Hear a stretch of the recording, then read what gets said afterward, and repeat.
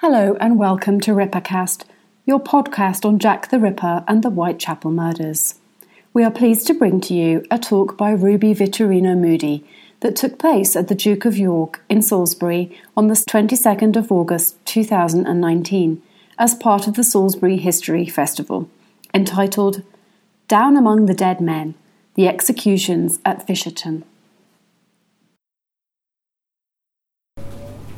This is a talk about some of the people who died on Fisherton Gallows and the background to their crimes. It's not a talk about the courts, statistics, Fisherton Jail, nor the execution methods, but I've got to begin by telling you briefly about all these things so that you can better understand what these hanged men lived through in their last days on earth. So all of my stories take place in the period 1828 to 1832, but not in that order. And it's important to remember the thinking behind the death sentence at that time. So, of course, it's a punishment, but it wasn't looked upon so much as a punishment, but more as a deterrent. And the judges continually remarked on this. So, to quote the 18th century politician George Savile, men are not hanged for stealing horses, but that horses may not be stolen. And that's a really important thing to remember.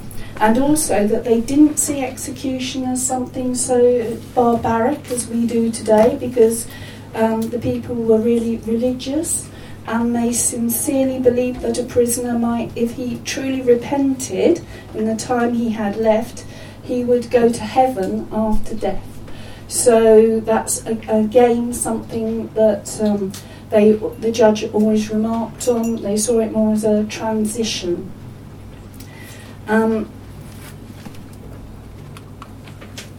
So that's a picture of the criminal register, and I don't think that, I think it's a bit faint, you wouldn't be able to read it, but by 1800 there were 220 crimes which carried the death penalty in England, and but a lot of them were theft, arson or murder, and they made them up into different categories, so it was the same crime but they divided them.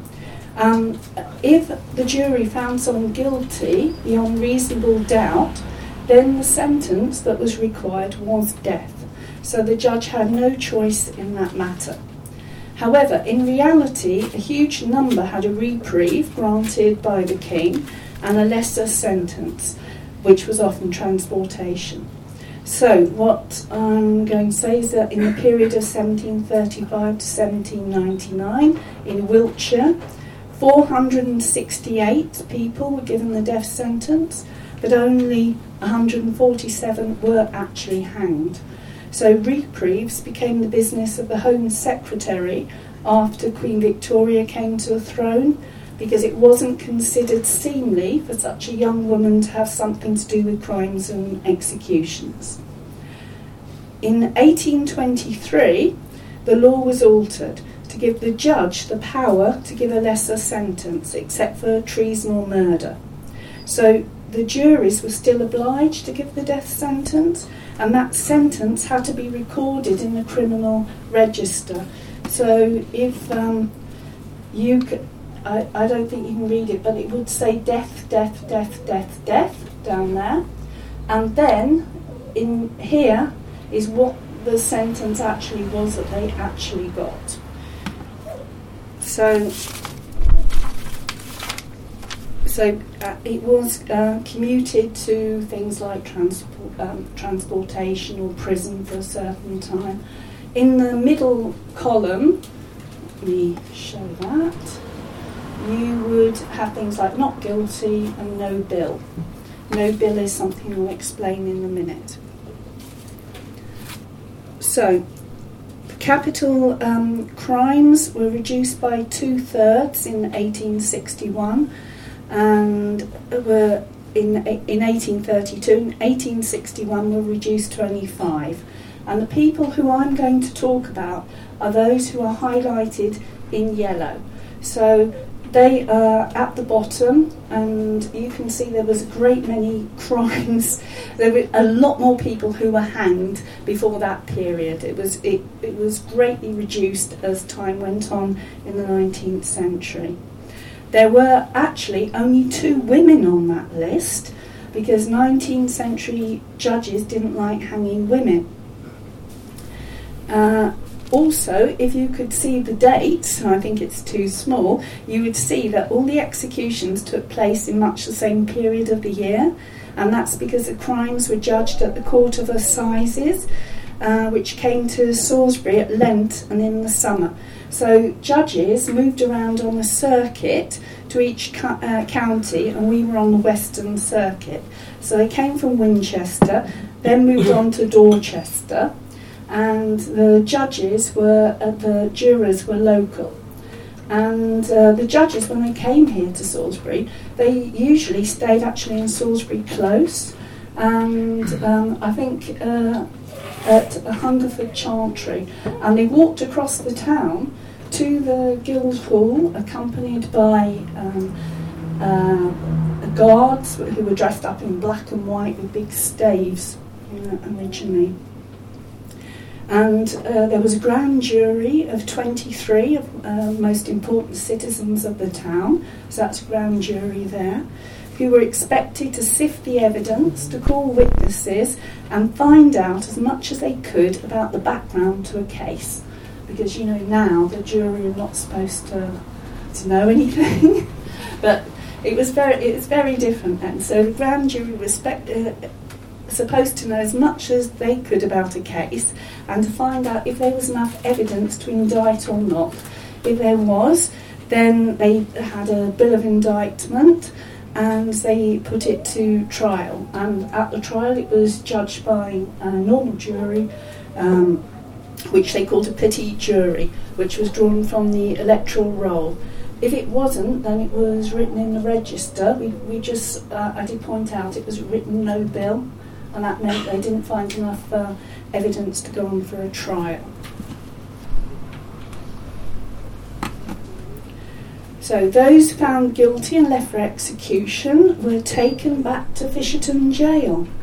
So all the executions which I'm looking at tonight took place at a platform erected for that purpose on the flat roof over the jail gate.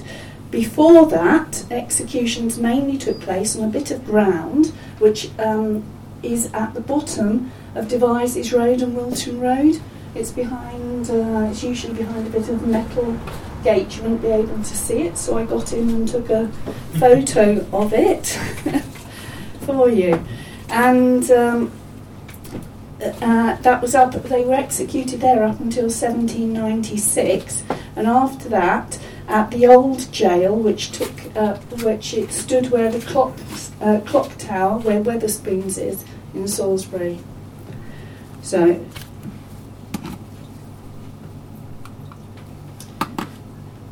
the new county jail, which is the one which I'm interested in, is the one which stood at St Paul's roundabout now.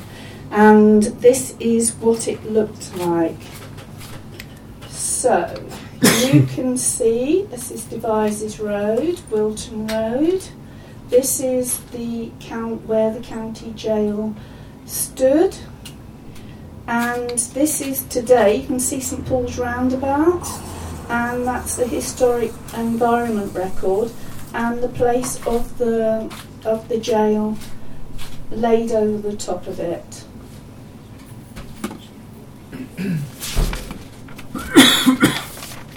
So if you look at the first one, you can see that they're fields. They're all fields all the way around, all of that. So that's how they got so many people standing there, because executions would draw enormous crowds. I mean, there's reports of 10,000 to 15,000 people that came to an execution seeking entertainment. And there'd be rituals and a ceremony, procession. Ruby, would that be more than the people in Salisbury at the time? I'm afraid I don't know what the population of Salisbury was at the time. All I can say is I saw Ken Smith's wife today, and we were talking about how horrible it is that people came to these executions, but actually in developing countries they still do. But while I was doing this research, I came across something which is quite horrible. I came across a few things, and in America, whenever there's an execution, apparently they get loads and loads of letters from people asking if they can come to the execution. I think that if they were to have a public execution, that there would be people horribly that would go there. Anyway, just to say how they could get that number of people around, it's because Fisherton Jail was in there. If I just give a little bit of information, I would think around the late 18th century, the population sort of wouldn't be much more than about 5,000. Right. So you're talking 2 to 3 times the population. Yeah, of the so they city. come in from all the villages, all the other towns, everywhere. You'd have to repeat that so people could hear it. So the population of Salisbury at the time was only about 5,000, and there's 10,000 to 15,000 people coming to an execution. So that means they were coming in from all the from the villages and the other towns, coming in to see somebody killed, basically.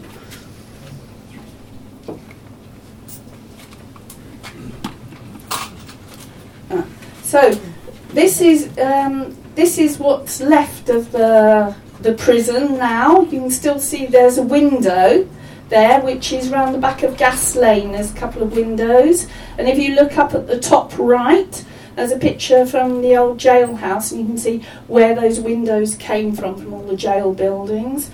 And down there in the bottom right was the governor's house, Mr. William Dowding and his wife Mary. I think the governor actually had a house within the jail ground to begin with, and that must have been built afterwards, but it was the governor's house. Anyhow, to go back to these executions, there would be lots of hawkers singing, selling food, songs, people picnicking, and I don't know if you went to. Let's have a look. That's above the gate. There's that. I'll go back to the other slide in a minute.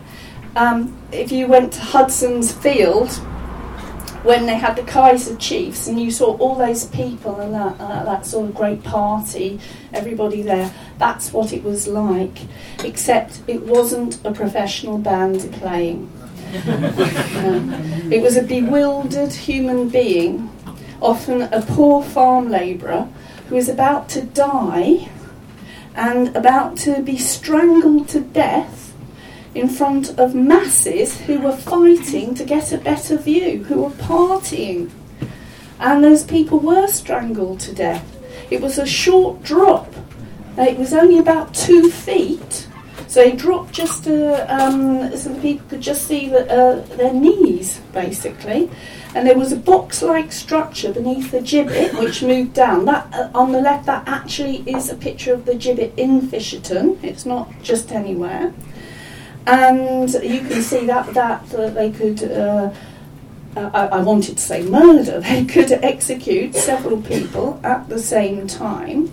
And all the people who I'm referring to as well had their hands attached in front so that they were able to pray.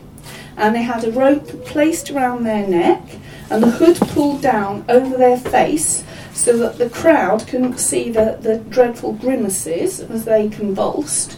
And with that fate awaiting them, within days, it must have been a nightmarish shock to stand in the dock at Salisbury Guildhall and see the judge don his black cap, which was just a square of fabric, and his black gloves, and pronounce the death sentence. George Pearce, you will be taken hence to the prison in which you were last confined, and from there to a place of execution, where you will be hanged by the neck until you are dead.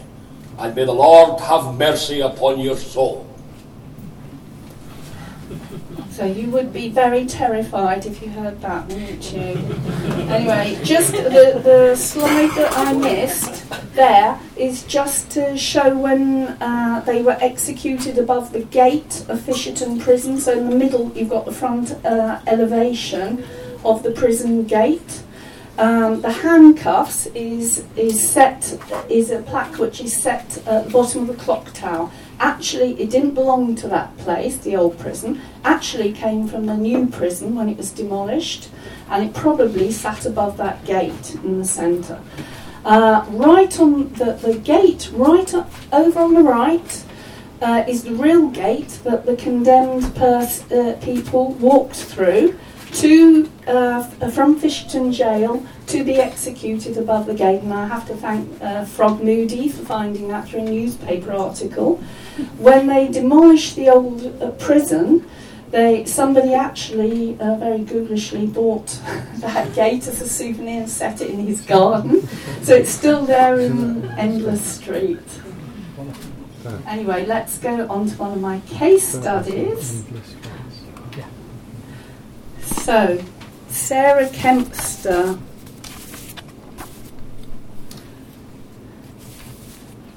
So, it's a hot summer's day at the very end of July 1831 when Mrs. Sarah Kempster leaves behind her 6-year-old daughter Ellen and sets off from South Marston in the district of Swindon to visit her husband Edward, who's stationed with the Wiltshire Militia at Marlborough. She's got some 5 hours walk to get there, but she doesn't have any other transport. So Edward was down as an agricultural labourer on their marriage banns back in 1824, but now he's joined the militia. And the militia's made up largely of conscripts drawn by ballot from amongst the able-bodied men of the parish between the ages of 18 and 50. And he's got 3 to 5 years to do.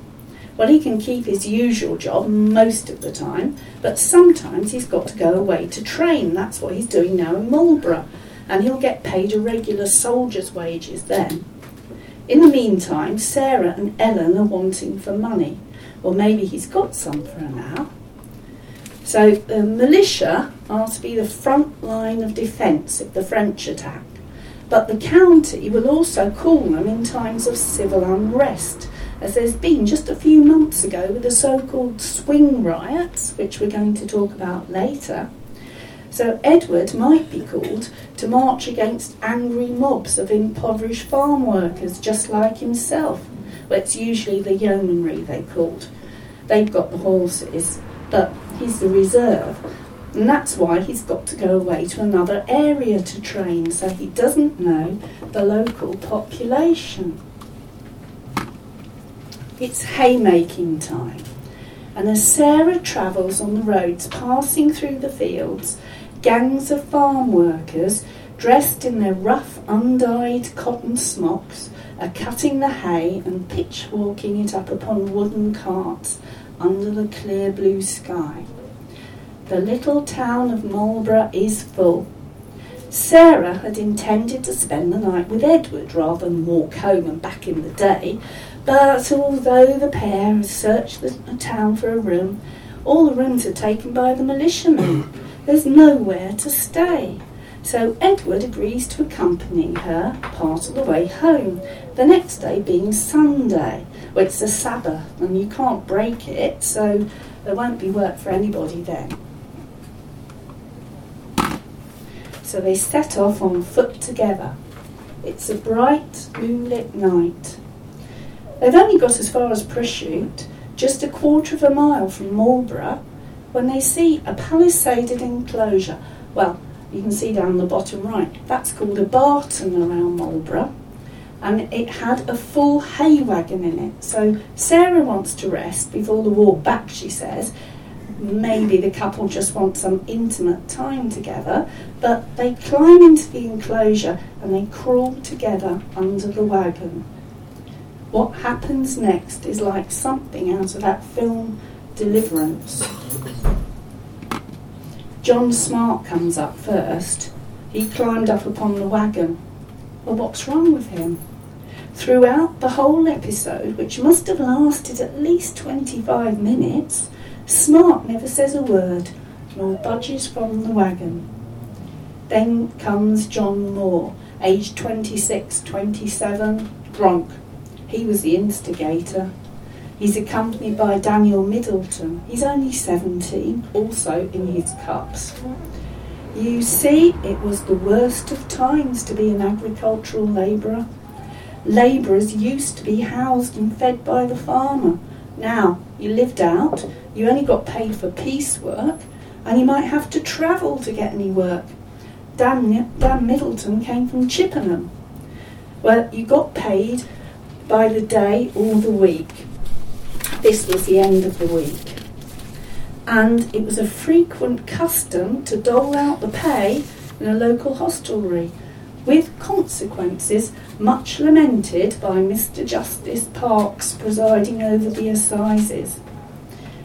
There were no rooms to be rented in Marlborough.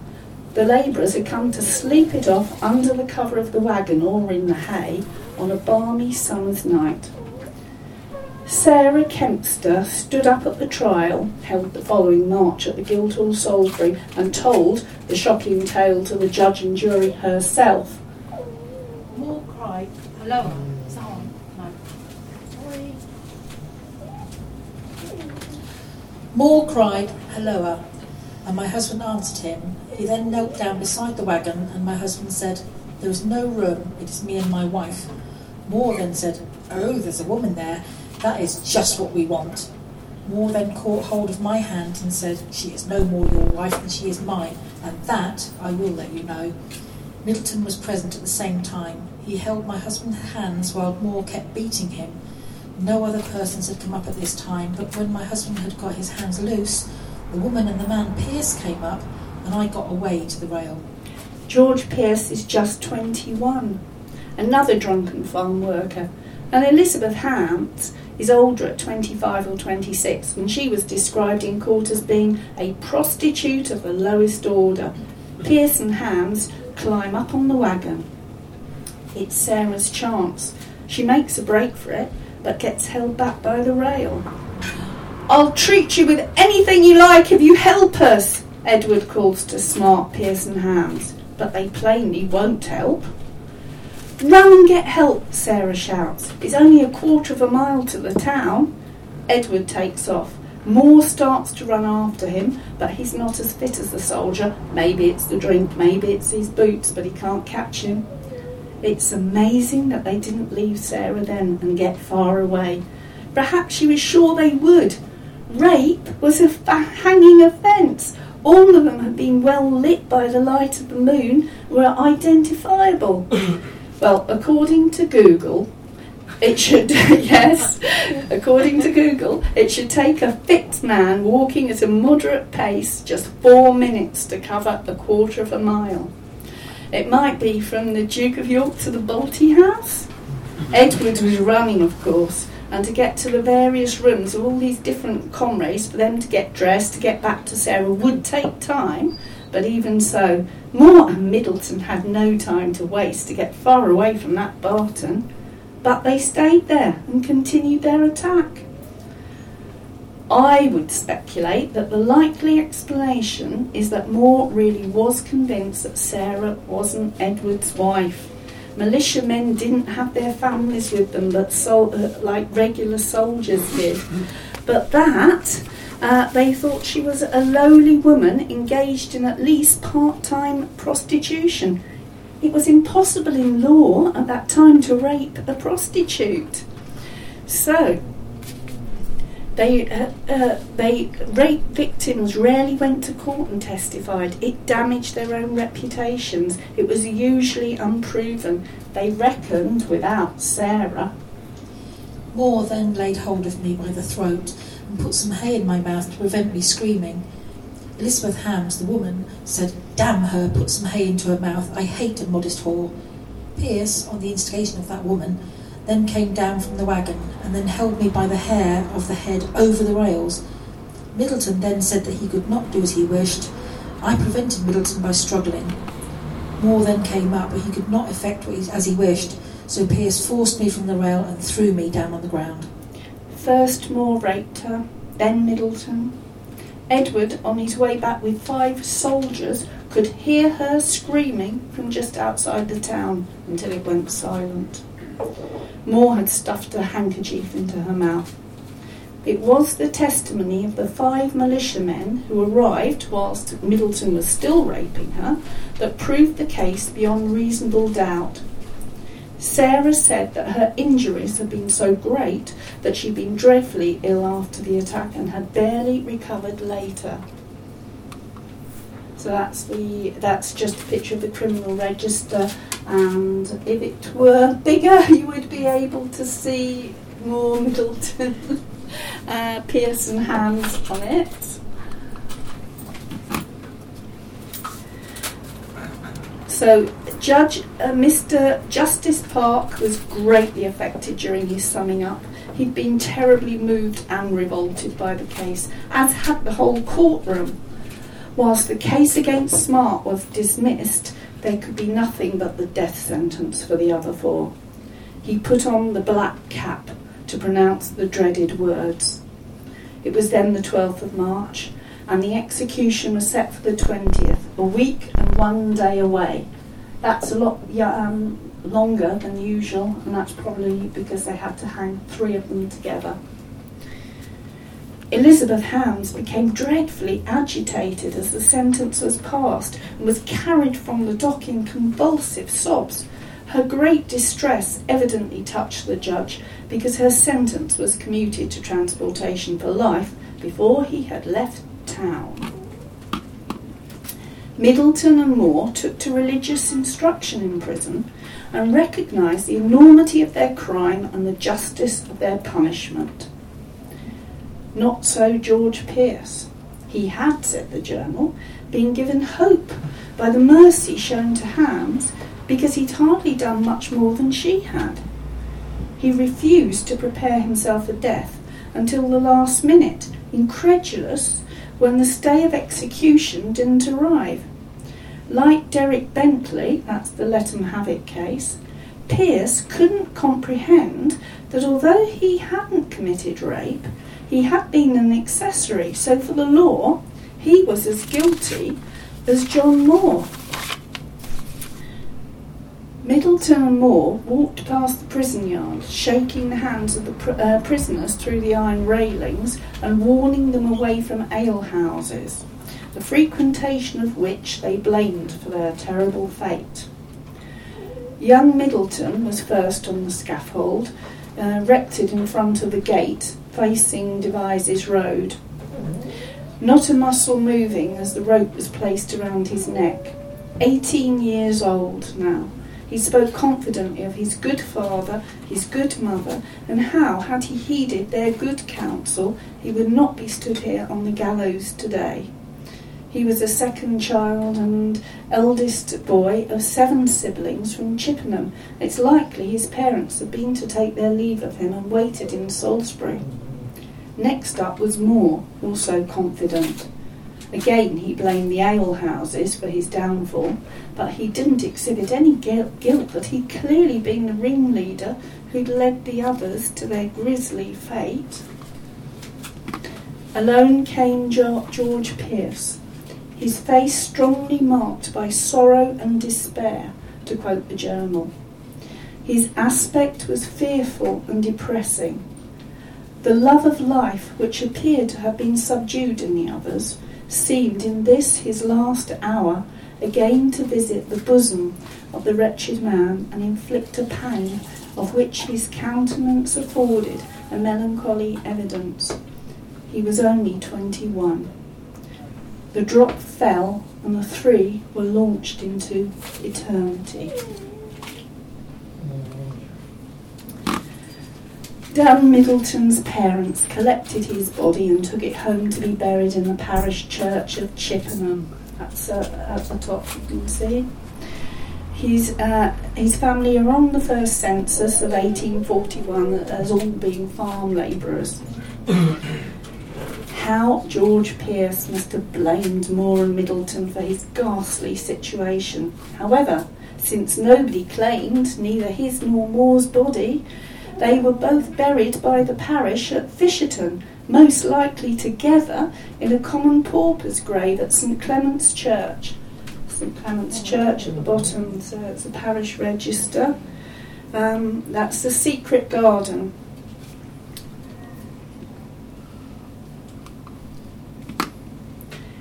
As for Elizabeth Hams, she was embarked upon the Francis Charlotte prison hulk, moored at Woolwich, bound for St Van Diemen's Land, that's Tasmania.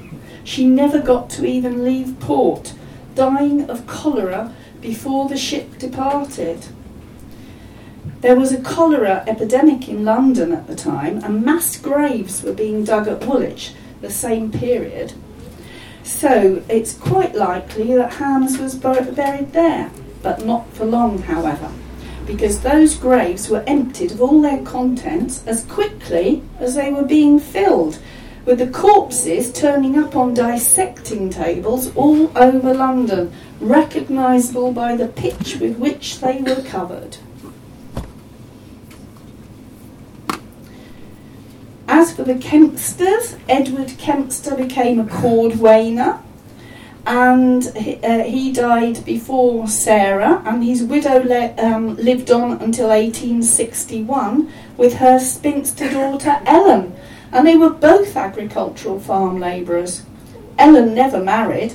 Perhaps she'd grown up with a bad opinion of men.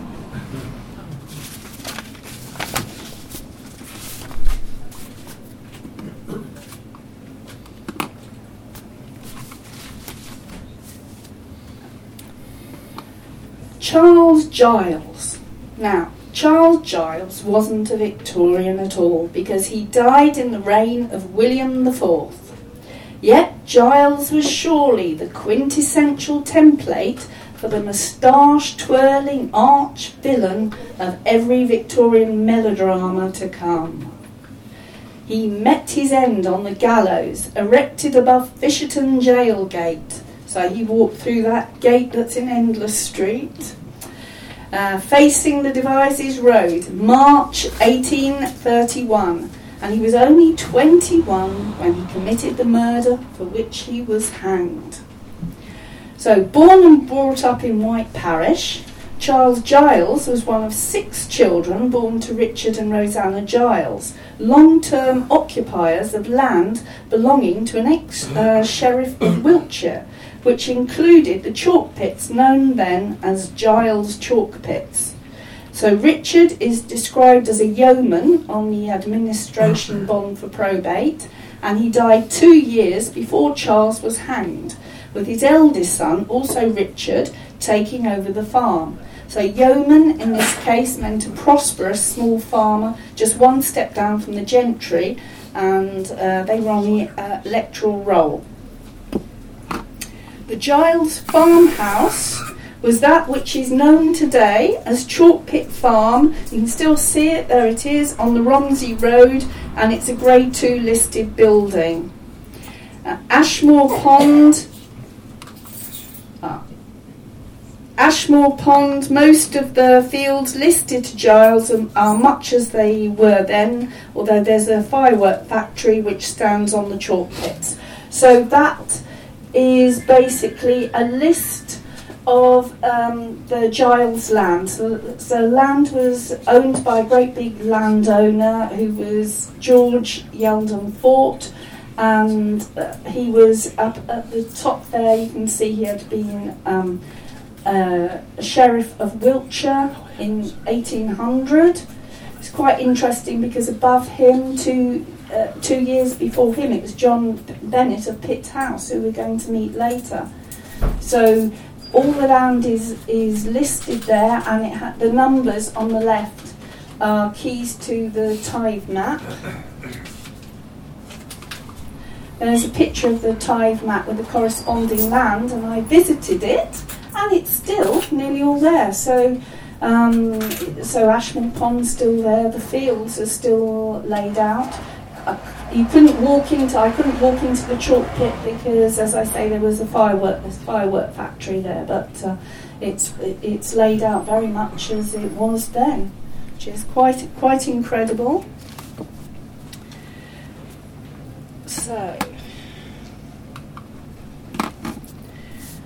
So chalk. Chalk was usually ground, cooked in kilns or powdered. It was used in agriculture, spread over the land to counteract the acidity in the soil, and it could also be burnt to produce quicklime, which they used in mortar, and it was a whitener and extender for other colours in paint. You can still buy chalk paint. It was also used in the pharmacy because it counteracts the acidity in the stomach, so they were doing very well with chalk there. The Giles family were also master shoemakers, which means that cobblers repair shoes and the cordwainers or shoemakers made shoes from scratch. Master shoemakers, I found on the census, following census, that the Giles family actually had apprentices. They would certainly have known Shoemakers Hall behind the Pheasant Inn now. And they were making a good livelihood because whilst the countryside was emptying and people were trying to get better jobs in towns, that wasn't the case of White Parish in the early 19th century because they had brickworks, and actually their population was actually getting quite a lot bigger. And the Giles family seemed to have been quite flush with cash, as we'll see later. So we don't know how Charles met the maiden young Miss Harriet Stone, who was also born and brought up in White Parish. She said at the trial that she had known Charles for about 7 or 8 years. She was about a year older than him and was seduced by him at the beginning of 1830 on the promise of marriage, wrote the Salisbury Journal. So Charles probably appeared an extremely good catch for somebody like Harriet, who was a much lower class than him.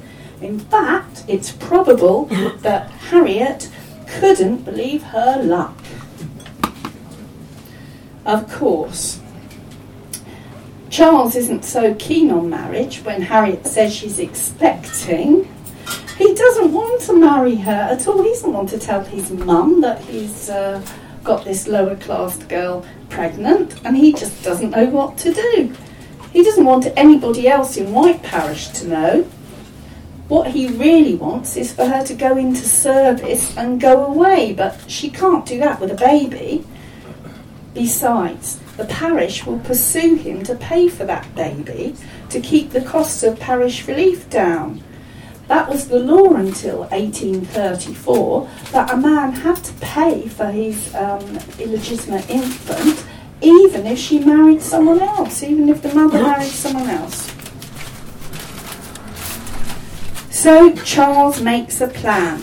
He separates Harriet away from her family and friends, all those close to her to whom she might confide that she's with child, and he whisks her away to a far distant, wonderful place, Warminster, to live with him.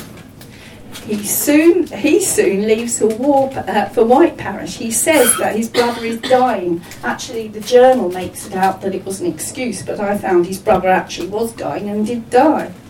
So he leaves Harriet in lodgings with a poor midwife and husband, and since these two will later be his defence witnesses, I don't think they're the nicest people at all. But not ones to raise a stir if the newborn happens to die at birth. So Charles is giving Harriet money, he's paying the lodgings, and she is accepted as gentleman's mistress.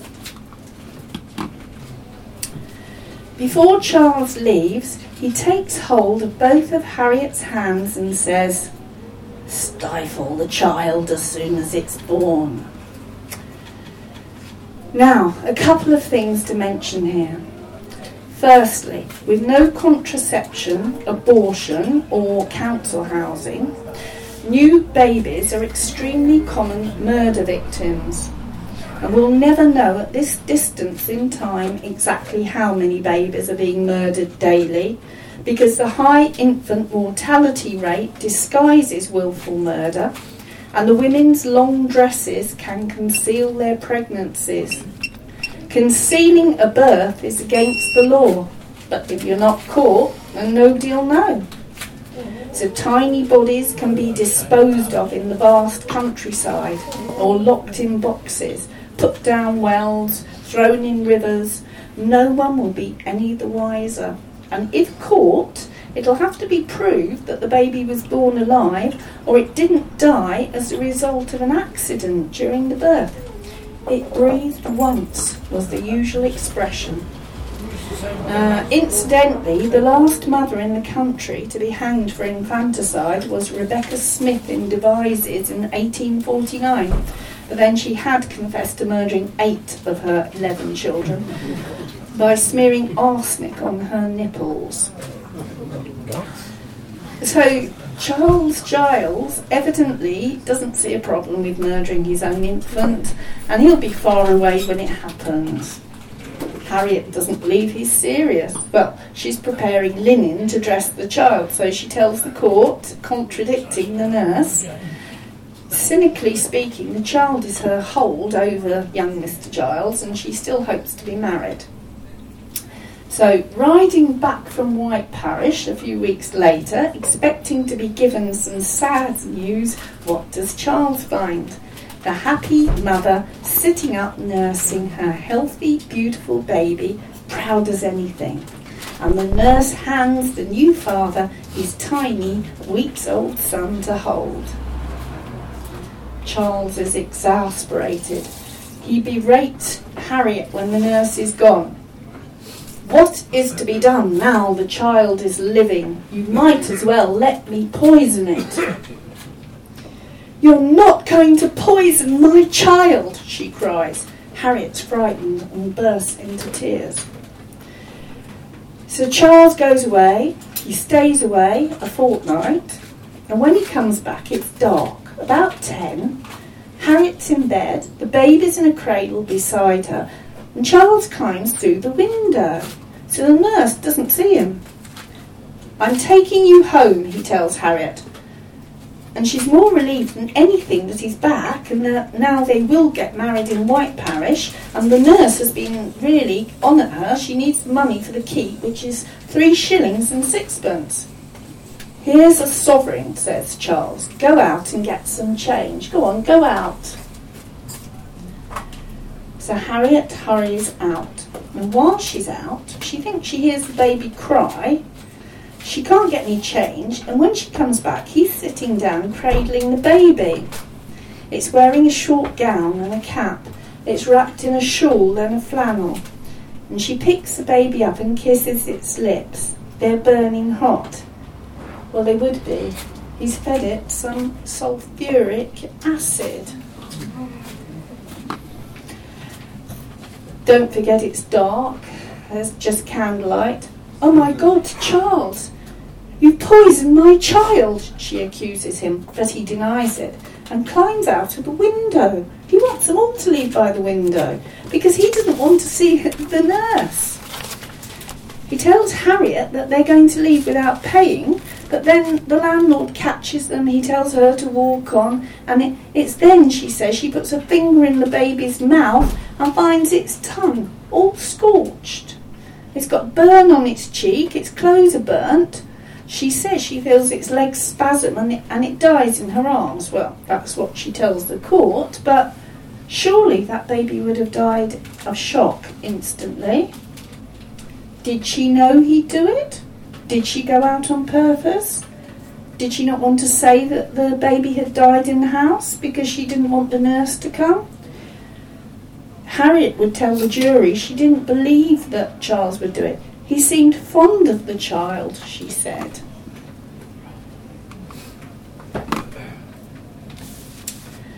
You poisoned him, didn't you? She asked him after he's caught up.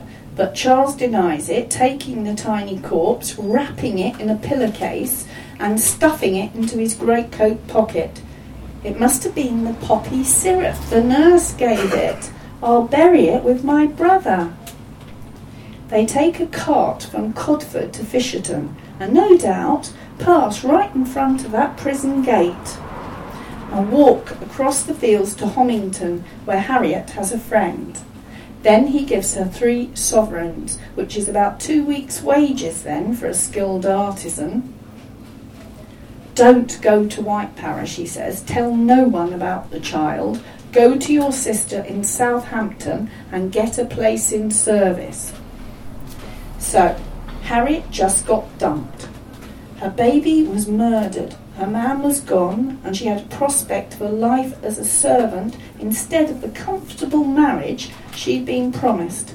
Her friend would say that Harriet threatened to throw herself into the water, which was presented as potential proof of insanity. To say that she was distraught and angry was an understatement. And so Harriet Stone did tell her sister, who marched her to the Mayor of Southampton, who sent her on to the Justice of White Parish and thence to the Constable. By coincidence, someone, young Charles Maggs, had seen Charles Giles burying the body one morning and told the constable, who dug up the corpse and took it to the surgeon. The site of the shallow grave was by the hedge in a field close to the Giles farmhouse bordering the chalk pit. So that is the field close to the Giles farmhouse, and it borders the chalk pit over there on the right. So maybe that's the very same hedge. If Giles had smothered the child, then perhaps murder might be unproven, but sulfuric acid in what remained of his insides left no room for doubt as to the infant's grisly end. So Charles Giles was arrested. He always seemed particularly fond of children, said one of the defence's character witnesses, laying it on with a trowel. The most affecting scene in court was when the young mother was given the baby's clothes to identify. The jury returned a verdict of guilty, but unusually with a recommendation to mercy. So it's become a bit of a cliche to quote L.P. Hartley, the past is a foreign country, they do things differently there, but it's very true. To our eyes, Charles Giles's crime might be the most horrific of all the crimes I'm talking about tonight. I mean, just imagine our modern newspaper headlines. But it wasn't to the jury. It's the only case tonight where they recommended mercy. Perhaps because infanticide was something which they understood, and Charles Giles was a young man from the same class as themselves. He wasn't an uneducated, uncouth labourer like that George Pearce.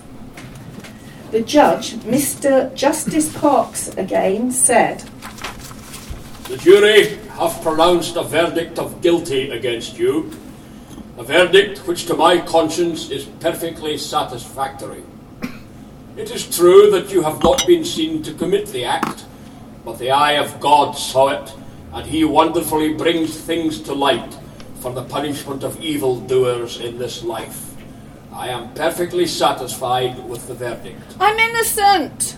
"Your case, young man, is a case of the most unnatural and inhuman kind, and it is much aggravated by the attempts made, first, to insinuate something against the young woman herself, and by a second attempt to make her out insane. But it is clear to me that you meditated the offence that you have committed. In order to maintain your good character among your neighbours, I fear that it is too apparent that you removed this young woman to a distance to lie in, and when the fruit of her body became a living child, you were afraid your character would be blasted, and you were induced to commit the act of which you have been convicted. Under these circumstances, I dare not, as I tender my duty to my God and country, attend to the kind recommendation of the jury. But I do earnestly entreat you, as I pray for your soul's happiness, that you will not continue, during the short time you have to live, to lay the flattering unction on your soul that you are innocent. Lay open your wicked heart and pray for repentance.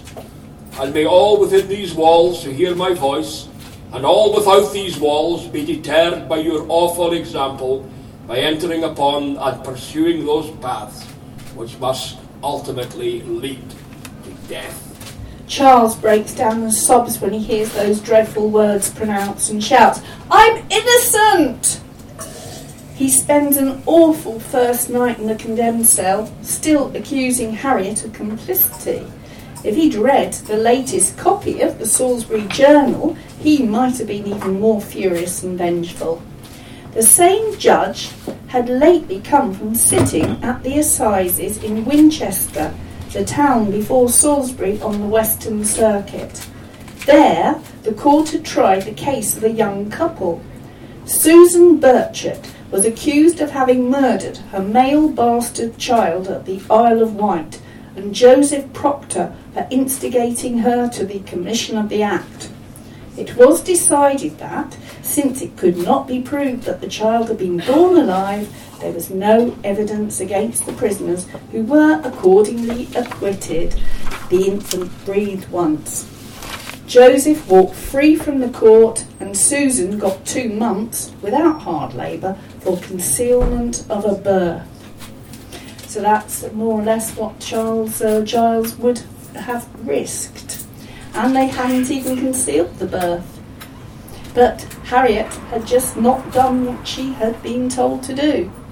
So Lord Justice Parkes was no dupe when he implicitly accused Charles Giles of manipulation, narcissism and outright lies, and buying the witnesses. On arrival at prison, Giles continued to implicate Harriet, but after a no doubt sleepless night, he made a voluntary and full confession to the prison chaplain and confessed that the murder was his own idea, that he alone had bought the poison, and that he alone had administered it in the absence of the child's mother. After this confession, he appeared to be very much calmer and to accept the justness of his sentence, and he spent the rest of his time with the chaplain, the Reverend Mr. Hodgson, preparing himself for death. Well, we'll be meeting the Reverend Mr. Hodgson later on in this talk, in the second half, and I'll even show you that I've got a picture of him, and that he's one of my history heroes. So I should point out that the prison chaplain was one of the most important people in the prison. He was the closest friend to the condemned man in his last days, and if he convinced the prisoner that his soul would live on in heaven if he truly repented and accepted his fate, then that man would be a great deal easier in himself. So even if you're not religious, you have to say that that was the best thing for the prisoner. The prisoners that really believed Reverend Mr. Hodgson were it was much easier for them to go to the scaffold. So, and that made things easier for the guards as well, and for the executioner, because hanging someone like George Pearce was distressing for everybody that had to deal with the situation. In fact, the guards that usually accompanied a condemned man to the scaffold were brought from other prisons, because the guards who had been there and got close to the prisoner, it was found it was much too difficult for them. So Charles spent the morning of his execution in fervent prayer and received the last sacrament, and then he became anxious to get the dreadful moment over and done with. The other prisoners, with the exception of Henry Wilkins, who I'm going to talk about a bit later, who was due to die the following week, were all standing in front of the governor's house to bid him farewell. But that's obviously not the governor's house that was on the corner of York Road and Sydney Street. So I think when the prison was first built, the governor must have had another house inside, but they ran out of space. That's why the prisons finished by stopping. It became overcrowded, so obviously they built another house outside. So Charles Giles asked the executioner and the guards to get their job over as quickly as possible, not to let him suffer. He had concluding prayers and had an affectionate leave with the chaplain, and He walked onto the platform with no speeches. He didn't wait for the chaplain to read the burial service. The executioner put the hood over his head as quickly as possible, and the bolt on the trap was drawn. And luckily, the executioner had positioned the knot in exactly the right place, which that's something made a lot of difference, although they didn't actually know that at the time. And with one brief struggle, Charles Giles was gone. An ugly current spread through the crowd. People started hurling insults at the executioner. They'd come to watch a show full of emotion and horror, culminating in the murderer dancing the Tyburn jig for as long as possible, and they felt cheated. But, said the Salisbury Journal, the executioner should have been lauded for the most inconceivable rapidity with which he dispatched Giles, not subjected to much censure. So after hanging the usual time, his body was given to the surgeons for dissection, and his mother evidently had his remains taken back to White Parish, since his name appears in the burials for that parish. So it's only from the 1860s that executed murderers had to be buried within the precincts of the prison, not before. So it's quite likely that Mrs. Giles had Charles buried with her other son, who died only months before. And what of the Giles family? Because after all, Charles had murdered Rosanna's own grandson in the most callous method, but the family had all presumably been party to the paying of witnesses to try and find Harriet Stone guilty instead of him. That might have seen her transported for life if she wasn't hanged. Well, in 1841, Charles's brother George I found in the criminal records, as he broke into a property. He didn't break into a house, but the land close to a property in White Parish, and he got 6 months prison. So I don't know the story behind that, but he obviously wasn't the most honest of people either.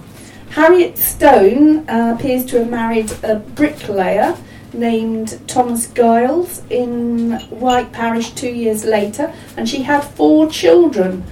But on the last census, both she and her husband are marked as being on parish relief. So White Parish is a small place, and I wonder if Harriet and her little family ever passed the Giles family and what they all thought. So on the slide, right to the right is Charles Giles' nephew. So that's a real picture of his nephew, not a made-up one. And I just wonder if there's any family resemblance for the Giles family. And on the left is a little map of the actual gatehouse above which Charles Giles was hanged. So you've seen the front elevation of it, and now you can see the side door, and you can see you go up the steps there. So I think the side door is where the gate from that's in Endless Street now stood, that door there. So he walked up those stairs and was hanged, and he lies somewhere in that graveyard. Shall we take a little break now? Thank you very much, Ruby. So, ladies and gentlemen, good round of applause, thank you. Bringing to life some of the characters that unfortunately passed away literally yards from where we're standing. So we'll have a short break for about 10 minutes, 15 minutes, and then we'll hear about more lives. Thank you.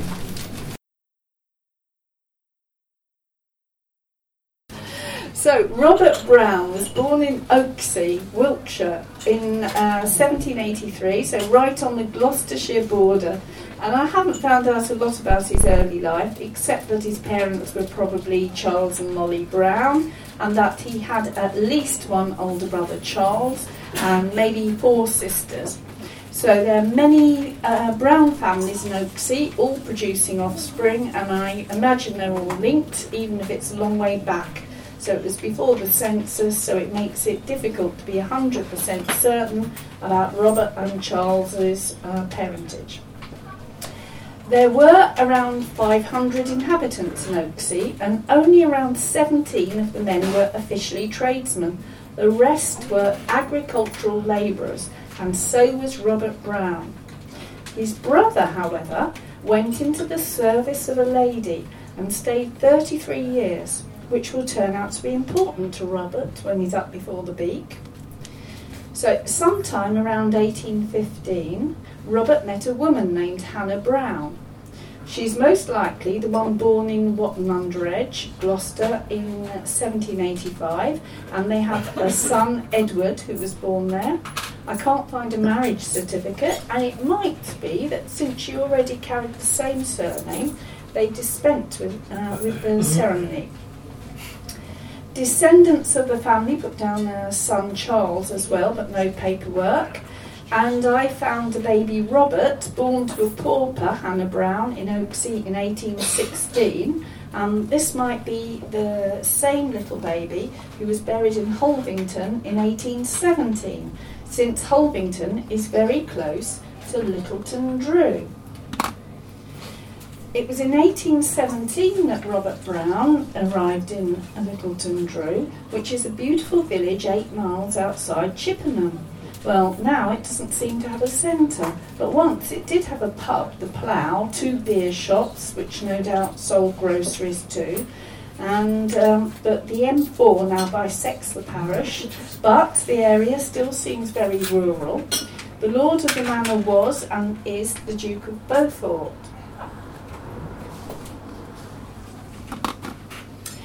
Things start looking up for Robert in Littleton, and soon he has a fine house.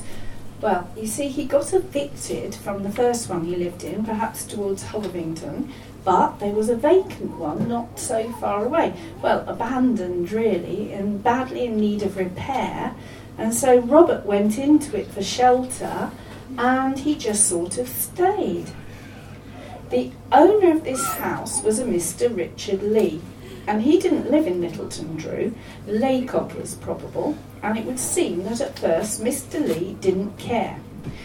I say that because it would be 11 years before he took any firm action, despite Robert paying no rent.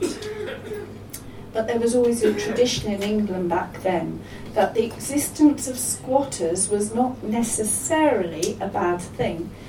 Although the term for squatting was adverse possession, which sees it as a wrong, unused land would go to rack and ruin, unused buildings would start falling in, and it was assumed that squatters would keep everything up together and in good order and invest in the place, even if they paid no rent.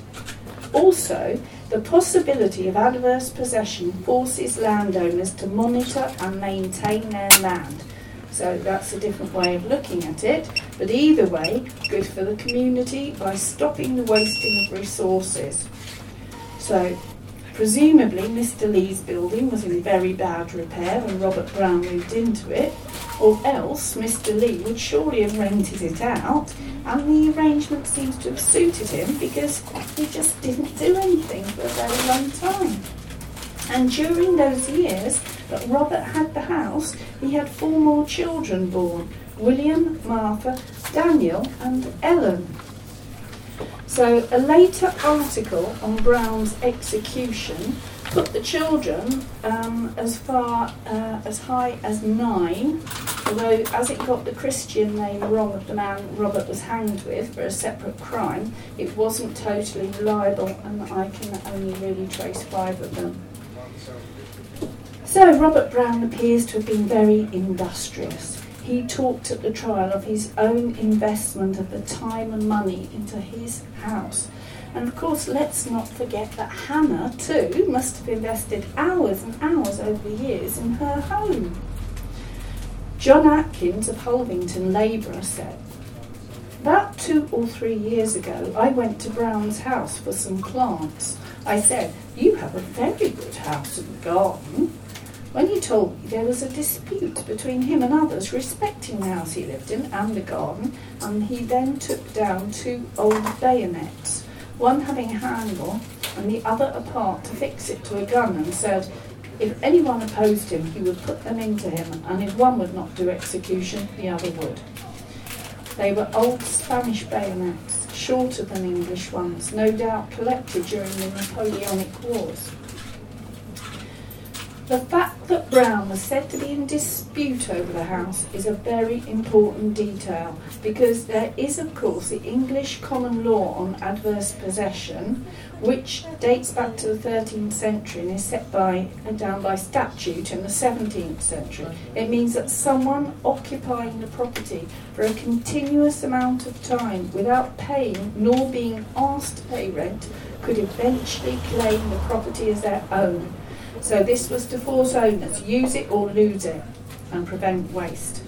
So in 1623, a Limitation Act was made, fixing the period when an owner could eject a squatter to 20 years. But until these laws were simplified in 1833, it all seems incredibly complicated with various clauses. From 1878, the period went down to 12 years and is currently 10, I think. So Robert Brown dug his heels in. He considered himself the real owner of the house and garden because of his physical possession of it for 11 years, and he refused to either pay rent nor leave the property.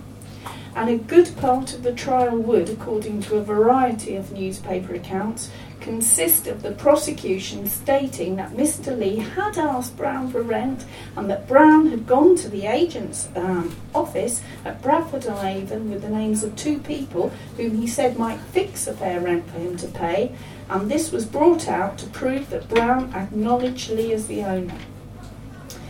It was also stated that Brown said that if anyone was the true owner of the house, it was himself, because he paid a ground rent of £1 a year to the Duke of Beaufort, who was Lord of the Manor of Littleton.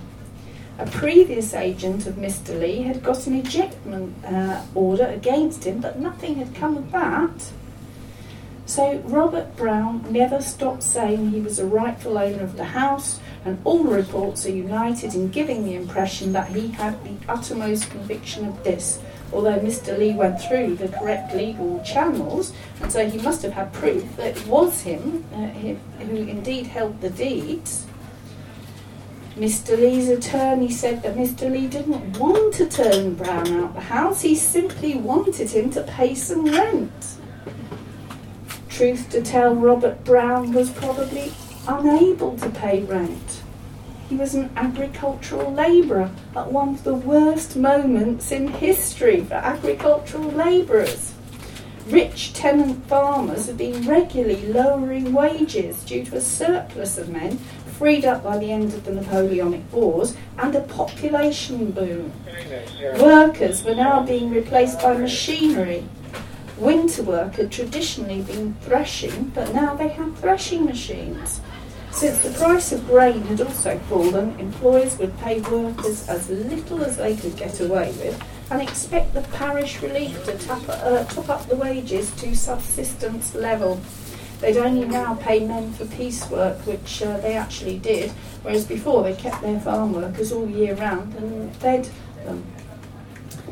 Robert Brown had many children. The house gave them all a roof over their heads. The garden, that's absolutely crucial, the garden. It allowed them to grow their own food. So that's crucial after the Enclosures Act has seen the loss of common land where anyone might graze an animal or cultivate vegetables. I have to say here, later on I'm going to talk a bit about the swing riots.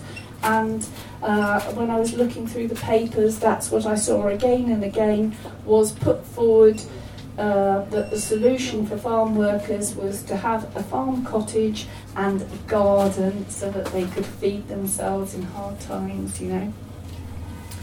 So Atkins had said, remember, he'd come round to the house with some plants. So maybe Robert Brown was even selling a few plants. So Robert Brown had everything to lose by leaving his home. He had everything to lose by paying even a small amount of rent, since the minute he did that, he automatically acknowledged that Mr. Lee was the owner of that house. So Robert needed to hold out. A previous eviction order, which had been granted, hadn't been acted on, so that gave him hope, and he had everything to hope that he could just hang on. But it all came to a head on Friday, the 11th of April, 1828. A cold, grey, rainy day. Mr. Lee had served another eviction order, and so he proceeds to Littleton Drew to legally seize possession of his property. He's accompanied by his nephew. Mr. Harding, the sheriff's officer from Bradford-on-Avon, and William Sherwood, his assistant from Littleton Drew, are there. John Daniels, the constable, was there. Mr. Bush, Lee's attorney, arrives in the middle of the afternoon. So here you can see more or less this is the number of people that turned up at the Browns' place in the late afternoon. So the two crosses at the bottom are the two people that are going to get stabbed. And so I think, this is an imagined slide, but you can see very well that the people that he actually stabbed are not the toffs. Robert is gardening, so he couldn't have had any employment at the time. Hannah and the children are inside the house. Harding reads his warrant to Robert and orders them to let them into the house, but unsurprisingly, Brown refuses. And then the men start hammering on the door, ordering the Brown family to quit the house. The Browns stay locked in. Mr. Lee isn't going home without gaining possession, and the Browns are going to brazen it out and stay put. They have no other option but to do that. They're painted into a corner. The children must have picked up on that terrible tension and started becoming clingy or attention-seeking. I mean, one of the children, Ellen, is under a year old, Daniel is 2, Martha is 3, William is 5. There are probably some older children there. Edward would have been 13, for example. After a while, the men, in a group consultation, call for young Thompson, so that's him right on the end, as I've imagined him, now arrived to bring a crowbar, and they force off the door. The children are surely crying with fear now, and Hannah's shouting. Richard Walter, labourer, is watching. So Thompson, a young boy named Clark, proceeded to remove the goods into the street. So that means they throw all the Browns family furniture and personal possessions out into the road, really. A muddy, rural street. It's now started to rain heavily, and that takes a couple of hours. Well, they must have thrown the children's beds out into the wet. The night's drawing in. There's no street lights. Brown's gone away. Where did he go? Well, perhaps he's gone to get help to repel the invaders, or perhaps to find a place for them all to go to. But it's no use, he can't find anything. And they get Hannah by the arms and try to drag her out. But the moment they get her to the door, she runs back inside. She resisted worse than him, said one paper. Robert's got a child in his arms trying to block the route. Another newspaper wrote, reporting from the trial, while Sherwood was forcing the prisoner's wife out of the house, she had in her arms a child but a few months old. She was at that moment in the family way. They had just forced her out when the prisoner struck the deceased. All the children had been put out before them. It was a very wet night. Another witness said he was present on the occasion.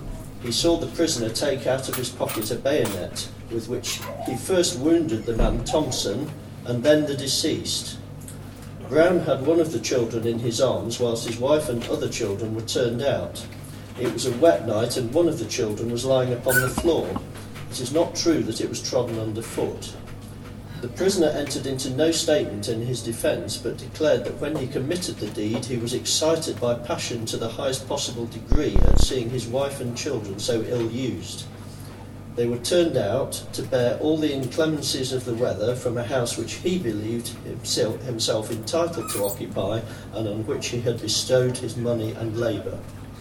Well, if the law said that Mr. Lee owned the house, then he was of course entitled to recover his own property.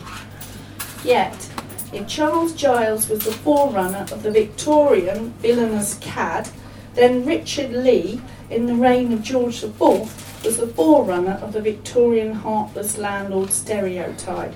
After all, the house wasn't his home. He hadn't needed the money from rent in 11 years, and faced with all those little infants, that black, rainy April night, and the industry with which Robert Brown had transformed the property, he could have walked away and averted a tragedy. Because even without that stabbing, it would still have been a tragedy for the Brown family. But it wasn't Mr. Lee who was stabbed, nor his nephew, who might have been the heir to the house. It was Thomas Sherwood, affectionately known as Shears to his friends, stabbed in the lung. And Thompson the farrier, who survived his wound in the small of the back. Both were known to Robert Brown, and they were previously good neighbours. It would not have happened if Shears had not been there, said Brown later, but he wished to take the roof from over our head. It might be that Robert felt the participation in the eviction of villagers with whom he'd been on good terms was crueler than that of total strangers, or maybe he was deferential to those he saw as higher class to him. Shears was 49 at his death, born in nearby Shurston Magna, and just doing a job which he was employed to do.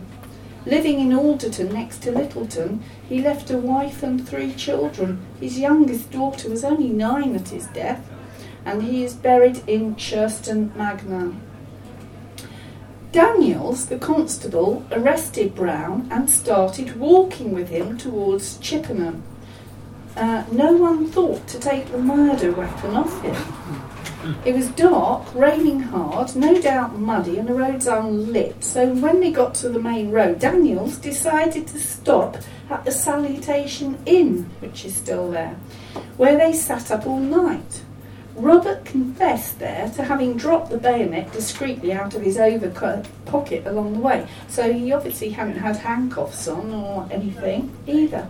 So I think that simply Daniels didn't see him as anybody who was dangerous sort of person. Brown had a very good lawyer at his trial at the summer assizes at Salisbury Guildhall the following July.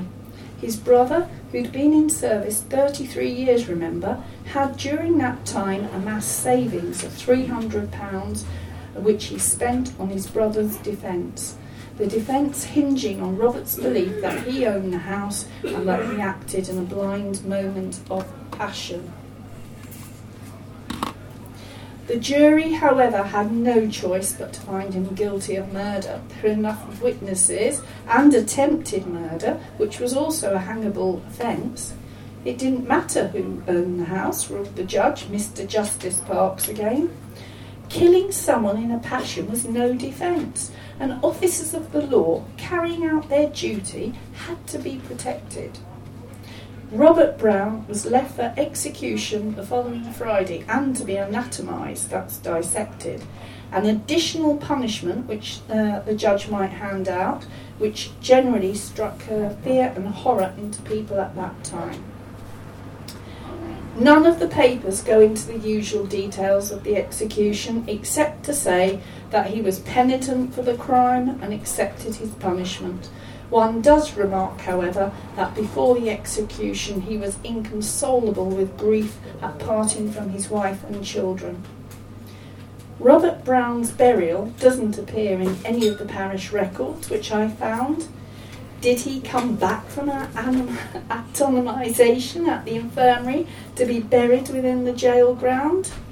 Well, Mr. Harding, dubbed the oldest man in Salisbury and speaking to the Salisbury Times, I think in around 1920, recalled bones being found at the site of the old jail, the central building then belonging to the military, and they were presumed to be those of executed prisoners.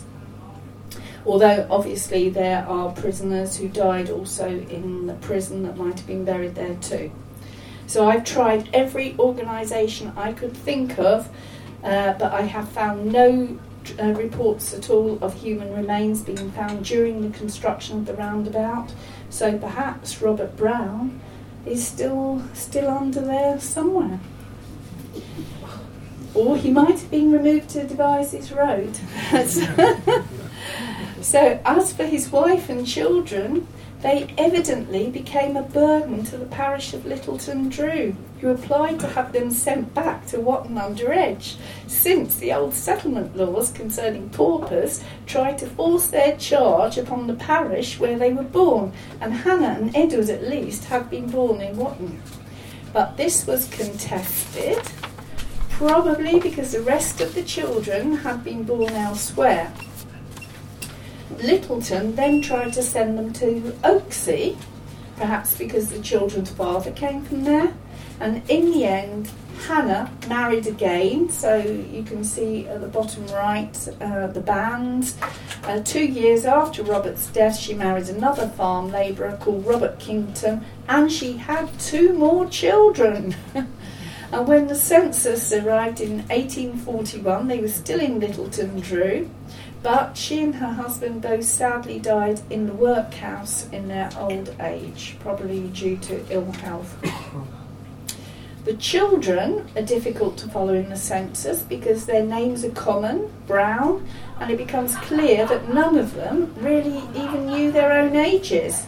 There are some tantalising glimpses. There's Martha living with her Uncle Charles and aunt, running a grocery shop in Easton Grey near Malmesbury, marrying Mr. Clark.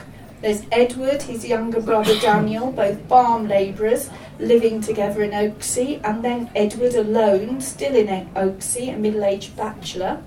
But the most heartwarming story is definitely of the little boy William, who was thrown into that cold and wet aged around 5 and saddled with stigma in Littleton Drew of his father having died on the gallows for having murdered the popular Thomas Shears Sherwood. With a pauper's childhood, partly lived on parish relief. So William started work on farms like all of them, but he married and had children, and in 1853 he emigrated with his family to Wisconsin. And by the 1860 census, according to Robert Brown's great-great-great-granddaughter, Diane Parker Brown, who I've been in touch with, William owned his own farm, free and clear, was doing as well or better as any of his neighbours, with in fact only one neighbour having a farm bigger than him. He lived on the farm to a ripe old age, into his 90s, when it was inherited by his youngest son, and his son, so that's Robert Brown's grandson, only died in 1957, which I find incredible. So Diane's father, Bruce Brown, had known about Robert Brown's execution, had himself done a lot of research, and it is partly for Diane and her father that I actually took flowers down to the roundabout in memory of Robert Brown. That's the last place where he was alive, the site of Fisherton Jail, and there is no excuse for murder. But you'd have to have a heart of stone not to have some sympathy for Robert Brown.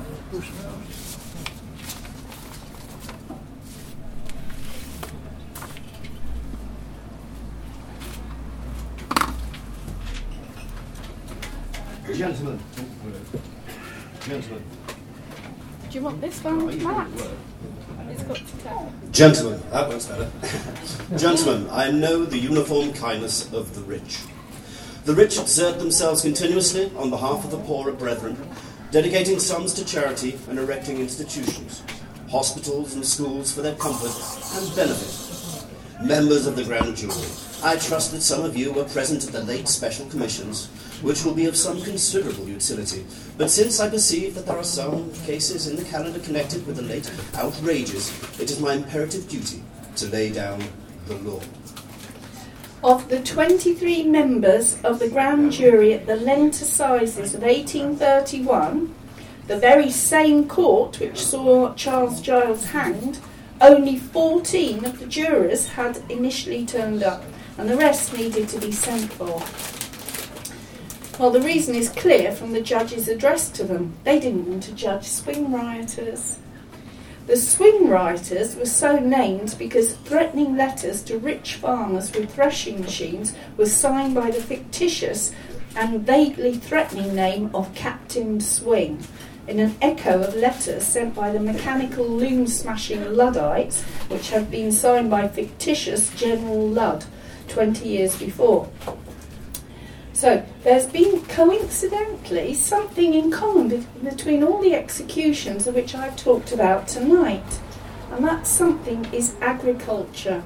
Dan Middleton, John Moore, George Pearce, Robert Brown, actually even Sarah Kempster, Edward Kempster, they were all poor farm labourers. The family of Charles Giles were yeoman farmers, and Henry Wilkins, who was also executed above Fisherton Gate, was another poor agricultural labourer.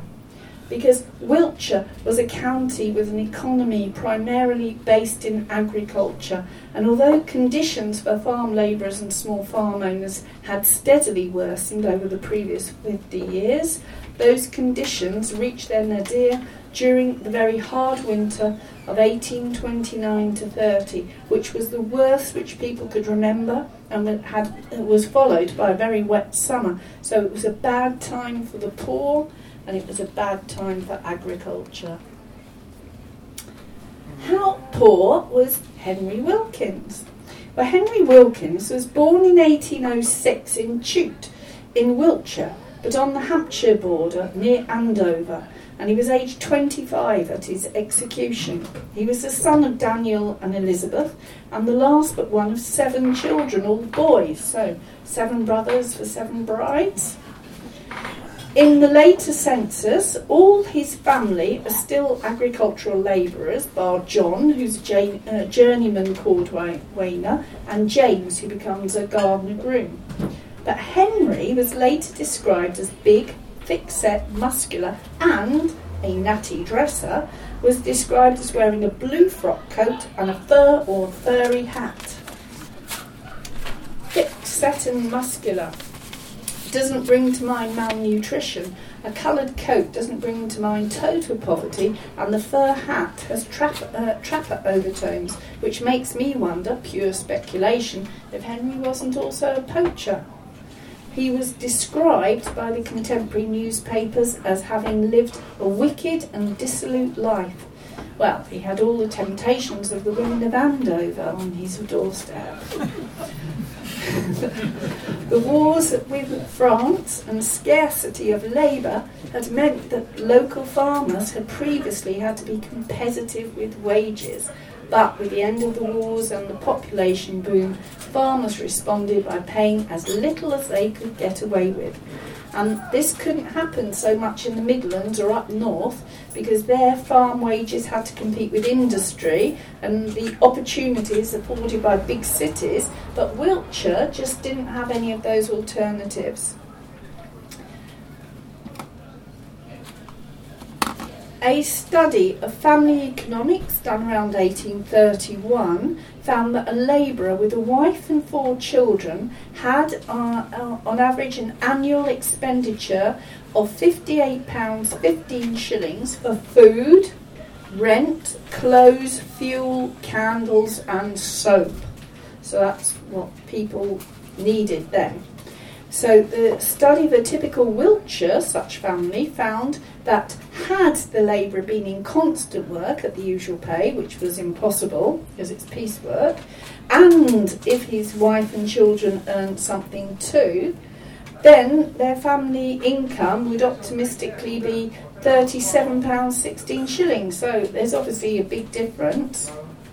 A contemporary report shows that farm workers suffer from malnutrition and were around 1 inch shorter than their fathers had been. So you would have been much better off actually in the Georgian age than you were in 1831.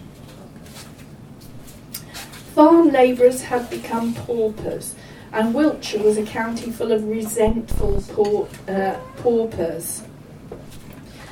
So Wiltshire was one of a handful of notorious counties which followed the Speenham Land model, which came from Berkshire. I think I've already mentioned this. That is, instead of setting a reasonable minimum wage, Speen had elected to make up the shortfall of low wages with parish relief, which had a disastrous effect. It encouraged the rich to pay ever lower wages. It forced up local taxes to pay the poor rate, and that bankrupted the poorer farmers who had to pay that.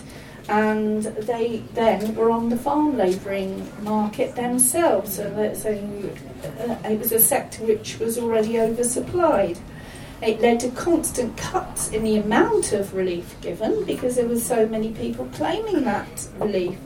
So there was 22% less being given than there was at the end of the 18th century. And what's more, it caused humiliation to families forced to take parish relief, even though they were working extremely hard. So the problem of the rural poor had been raised in the House of Lords in Westminster during the previous year, and they had predictions of riots. But the Lords were in general the large landowners themselves who were benefiting from the system and were loath to change it. So these riots started in Kent, they spread through Sussex, and they broke out spontaneously in Berkshire, Hampshire, Wiltshire, where they were the worst, and lastly to Dorset. Actually, they touch most of the country, but not in any significant way. It's really Wessex. The rioting usually consisted of gangs going to farms and demanding a rise in wages and breaking the threshing machines. Farmers often left the machines out in fields to be broken or broke them themselves, which the rioters saw as a tacit agreement that they were winning. They often asked a fee for breaking the machines, which was held by a treasurer. Sometimes they asked for beer. Sometimes they sent threatening letters, which were signed Captain Swing, and some ricks were burnt, or in the worst cases, barns. Farmers usually agreed to everything and were amicable, which they said later was due to fear. But it meant that the men involved naively didn't hide their faces. They weren't wearing masks or anything. They were quite open about all this because they thought it was the very traditional English way of making their points known, direct action. But from reading the contemporary papers, I can see there was also another type of rioter. Around Romsey, gangs went along the roads to the town, stopping at every house, demanding money and drink. And there's no pretence it was about agriculture, and they burnt the local turnpike, for example. And it's quite interesting because I have seen another theory about that actually the peak of these riots was the 23rd of November, and that was the Saints' Day for the blacksmiths, where they would have gone from house to house actually asking for food and money in the way like you do carol singing, you know. I don't know if that's true or not, or they're just trying to make an excuse for this, but there you go. So a study of the rioters found they were mainly very young men, more unmarried than married, who'd mostly never been in trouble with the law before. They were carried along on a wave. They weren't only farm workers, but those that we know about from the court records and who were transported were also listing rural trades or crafts as their occupation, because those people were suffering from the poverty in the countryside from lack of custom. So it's a pauperisation of the countryside. The majority of them weren't thugs, but felt that their demands were reasonable and their grievances genuine, and direct action was the way to be heard. So I have spent, personally, hours perusing all the contemporary newspapers, And, it's sure that it was a very, very short time, but a very intense time, that the papers could hardly keep up reporting things to several weeks in November, with hardly a village in Wiltshire untouched at that time. So around Salisbury, almost all the threshing machines were burnt, and after firing a farm at Bishopstown, the mob tried to enter Salisbury to destroy an iron foundry, presumably casting iron for machine parts. Actually, they were accompanied by a load of blacksmiths, because they were the ones who were seen as being, because they worked with metal, who were able to best destroy metal. They were stopped by Lord Arundel's division of the Yeoman Cavalry, and they threw a hail of stones, and the cavalry defended our city. It shut off the streets, the shops, and it protected the Guildhall where the magistrates were sitting. The most notorious incident in Wiltshire was at Pithouse Farm near Tisbury. So we've already just seen, when we were talking about Charles Giles and all that land, we saw that John Bennett had been a sheriff of Wiltshire, and he was the landowner of where Pithouse Farm was. And it was there that one rioter was killed by the Yeoman Cavalry, but might be by an accident, and there was hand-to-hand fighting that broke out subsequently. The rioters that were captured were, as many of them were taken to Salisbury Infirmary as the jail, and they said in the paper blood was said to be trickling from the cart which transported them.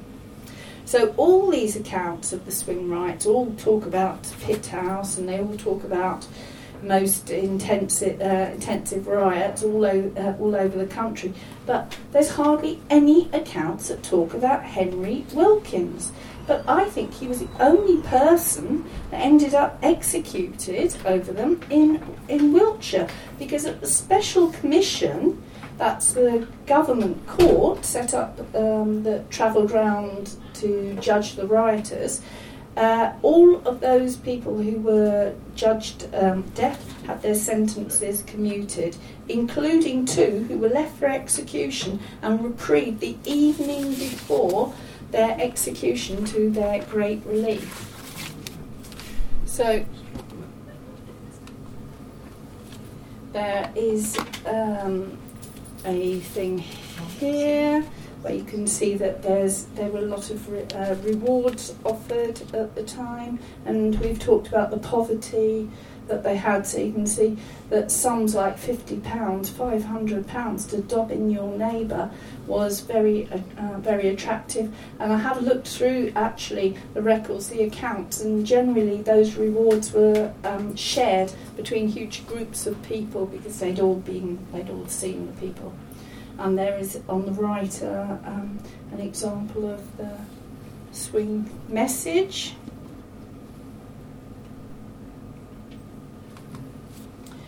So that is a book, but again it's too faint. It's the Special Commission, but I think you can just make out that it says years on the left, that it's they got transportation, how long they got. And on the right, there's a load of things about the people who were transported for on a boat that's called the most convicts that were transported were on one boat, the Eleanor. There are people who were transported on other boats, but that's where they mainly were. There's a great deal of literature following the lives of the people transported. You can see that all the records in the Salisbury Library, I think in a book by Jill Chambers, and I recommend that book on the right, because although it is an academic book, it's fantastic reading. The Convicts of the Eleanor. But Wilkins, Henry Wilkins, let's go back to him. So he wasn't judged at the Special Commission. He was judged at the following assizes. Now, he wasn't the only one. There was a handful of them, and all over the country, after the Special Commission courts, there was always a few that were afterwards judged at the following assizes. I don't know why Henry Wilkins was left over.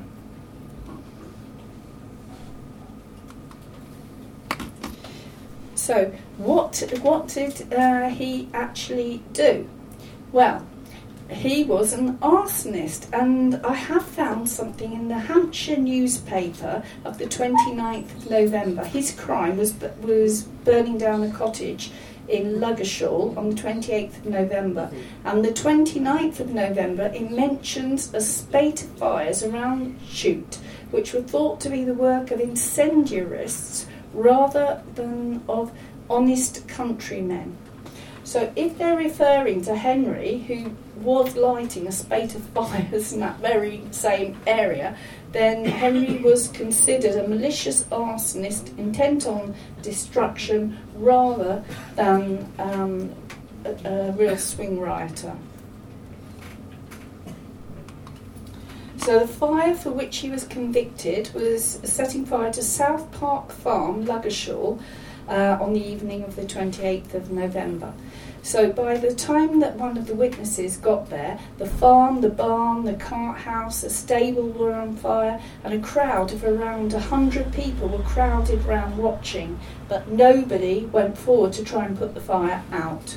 So this was called, the crowd were described as a riotous assembly. The owner of the farm was a Mr. Perry. If you look in the reports on the internet, it says Peachy, but it's actually Perry. He was a great big landowner, and he might have been insured. Although, actually, all the farmers were running to the insurance companies to insure their farms against arson, and not surprisingly, the insurance companies wouldn't insure them. So it was Mr. Perry's tenant at South Park Farm, Mr. Chandler, who lived in a farm in a thatched cottage.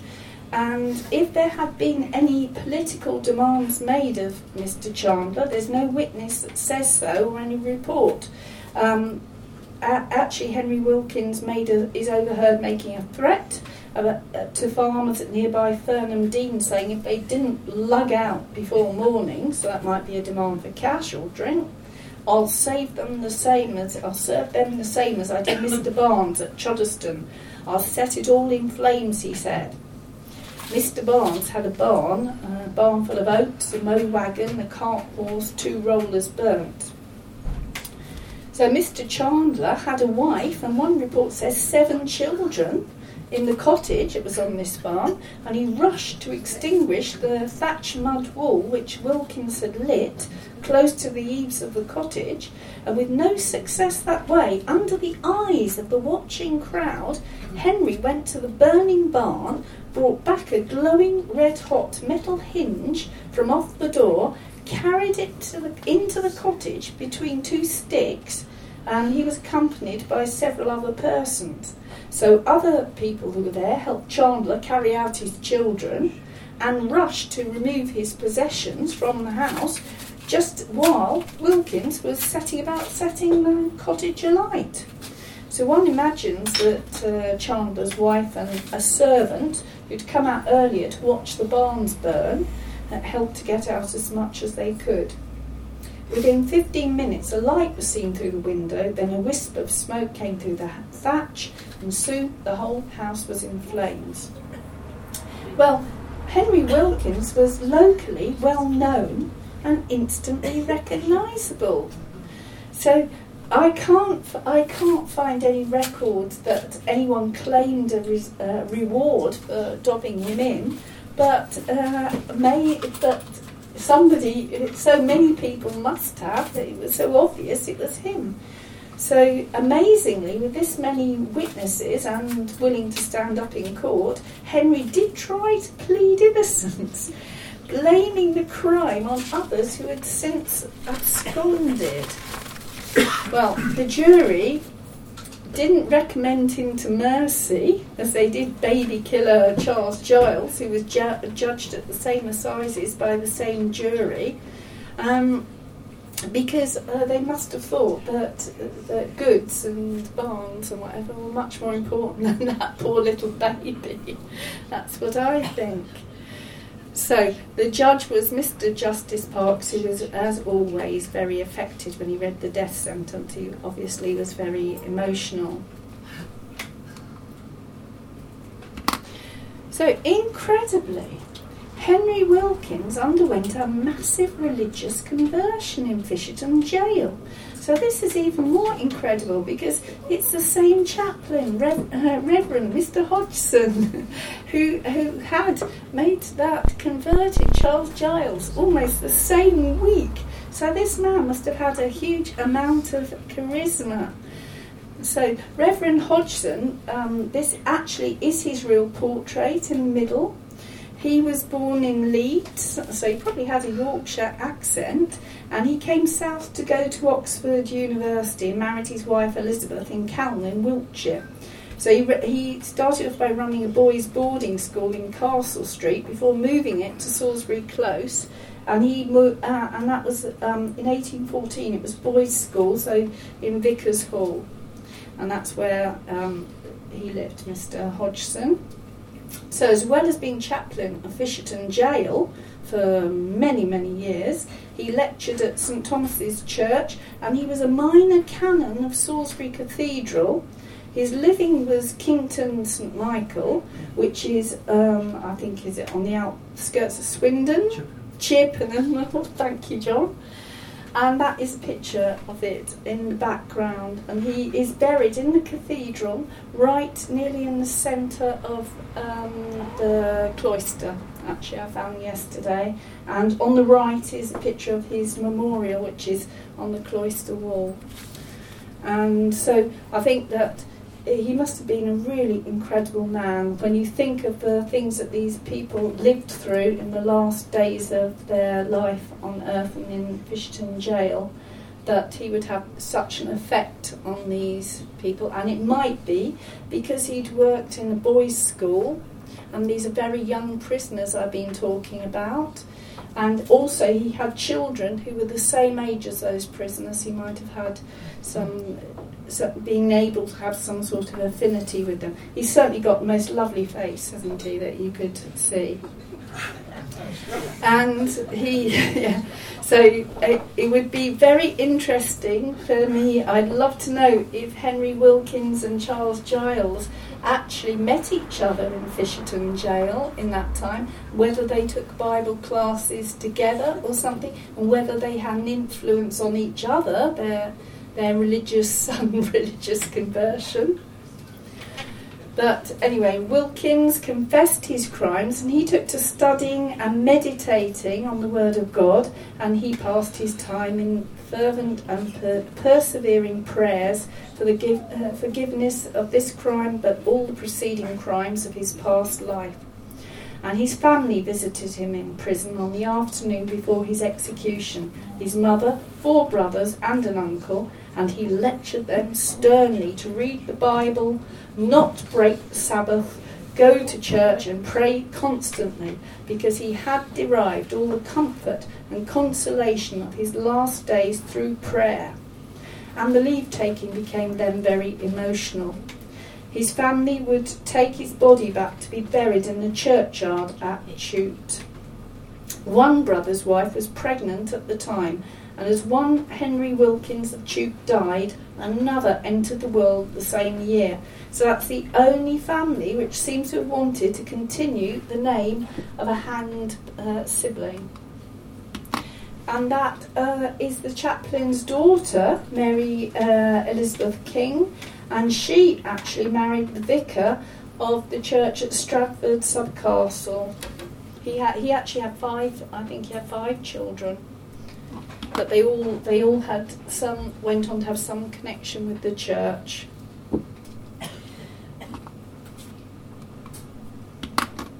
So Henry Wilkins knelt praying with the chaplain on the morning of his execution. He received communion from him, which he had particularly asked for. He preached to the other prisoners, lined up to see him off, and he climbed the scaffold, one might imagine, in a calm but exalted state. The crowd, who had felt cheated by the nearly instant death of Charles Giles the week before, got their show. Because of Henry's thick and muscly neck, he died with many convulsive struggles. So I won't keep you any longer, except to say that next time you see names and dates of people who died at St Paul's Roundabout, just remember they were all human beings with a story, and all their stories are part of our social history. In fact.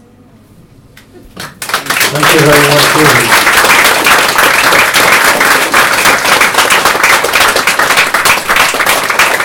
So, next time you're driving around that certain roundabout or walking through that certain roundabout, do keep in mind all the historical things you've heard tonight. Over to you, Rob.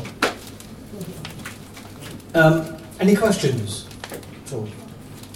Yes, hang on. Hang on.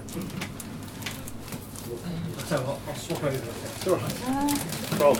Yeah. Oh, hold on. Where's the toilet? No.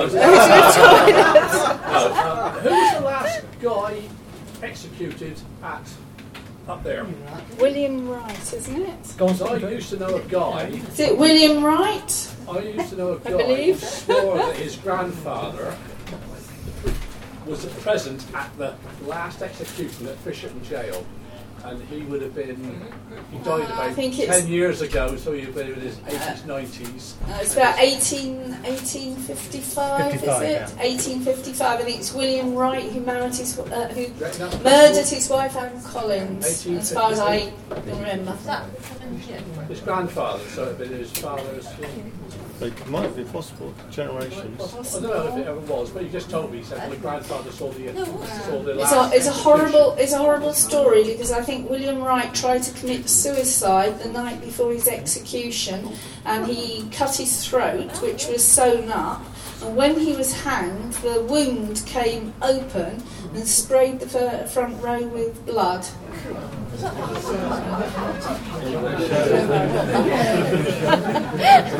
Is there any more questions? I'm sure she's making this up. I read it in a reputable book. You wait to Halloween. I've got a question. Ruby? Yes. Was it the cousin of the Duke of Marlborough? The cousin of the Duke of Marlborough. Who? Please, can you repeat the question? You said, was it the cousin of Duke of Marlborough? But who was the cousin? What was his name? But who?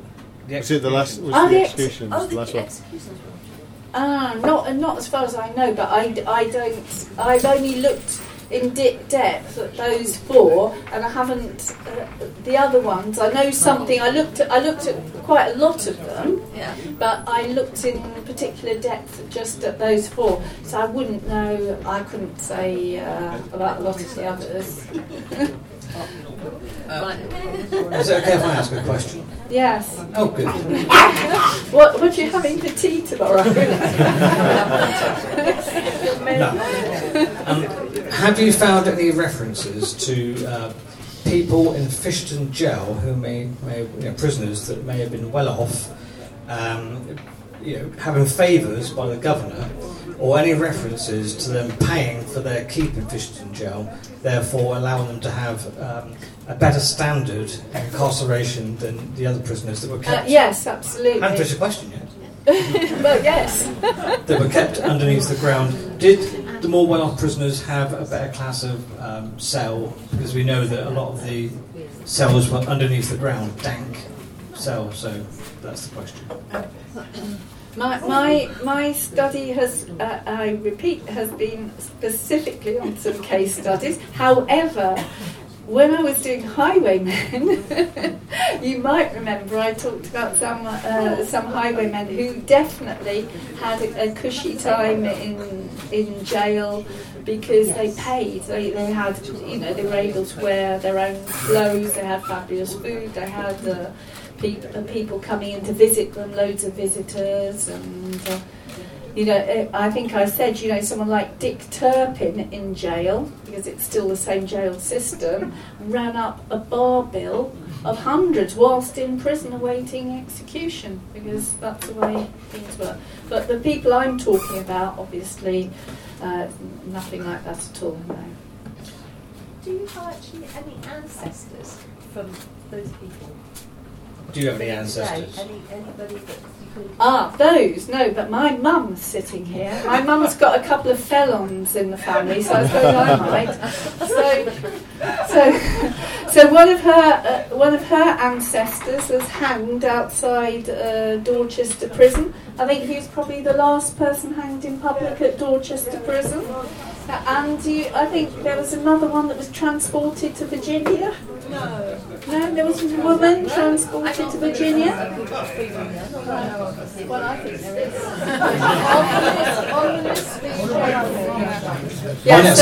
My next question is, what sort of family am I married into?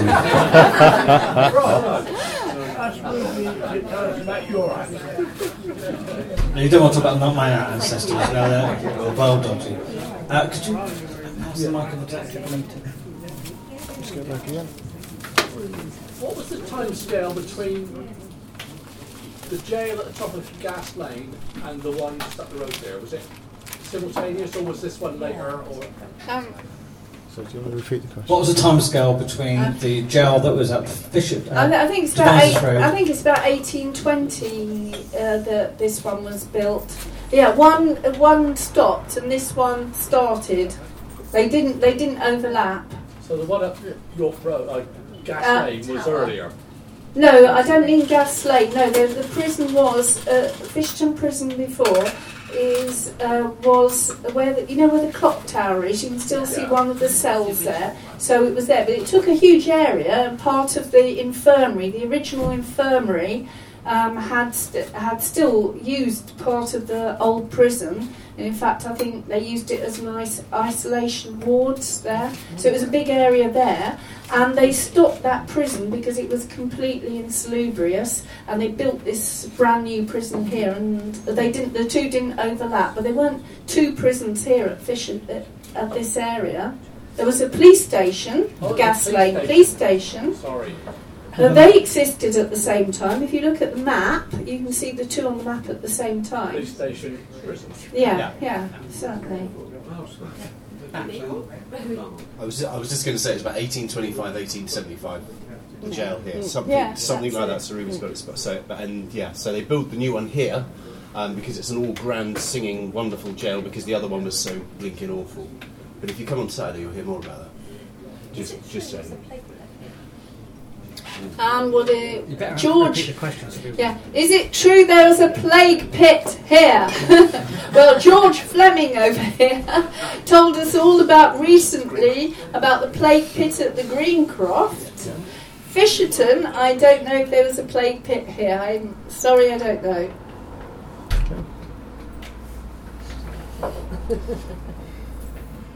I used to live in Greencroft Street, and so did my dad. When he was 18, he helped to dig the air raid slit trenches on the Greencroft in September 1938 during the Munich crisis. He never mentioned anything about any bones being found. I remember excavations for pipes, water pipes, going across the Greencroft, and I keenly watched what was being dug up. And apart from some bottle bases and bits of pottery, there were no bones. I don't think there were any plague burials on the Greencroft. People would have wanted to have been buried in consecrated ground, not on the Greencroft. I think it's a lovely legend, but I don't think it's got any truth in it.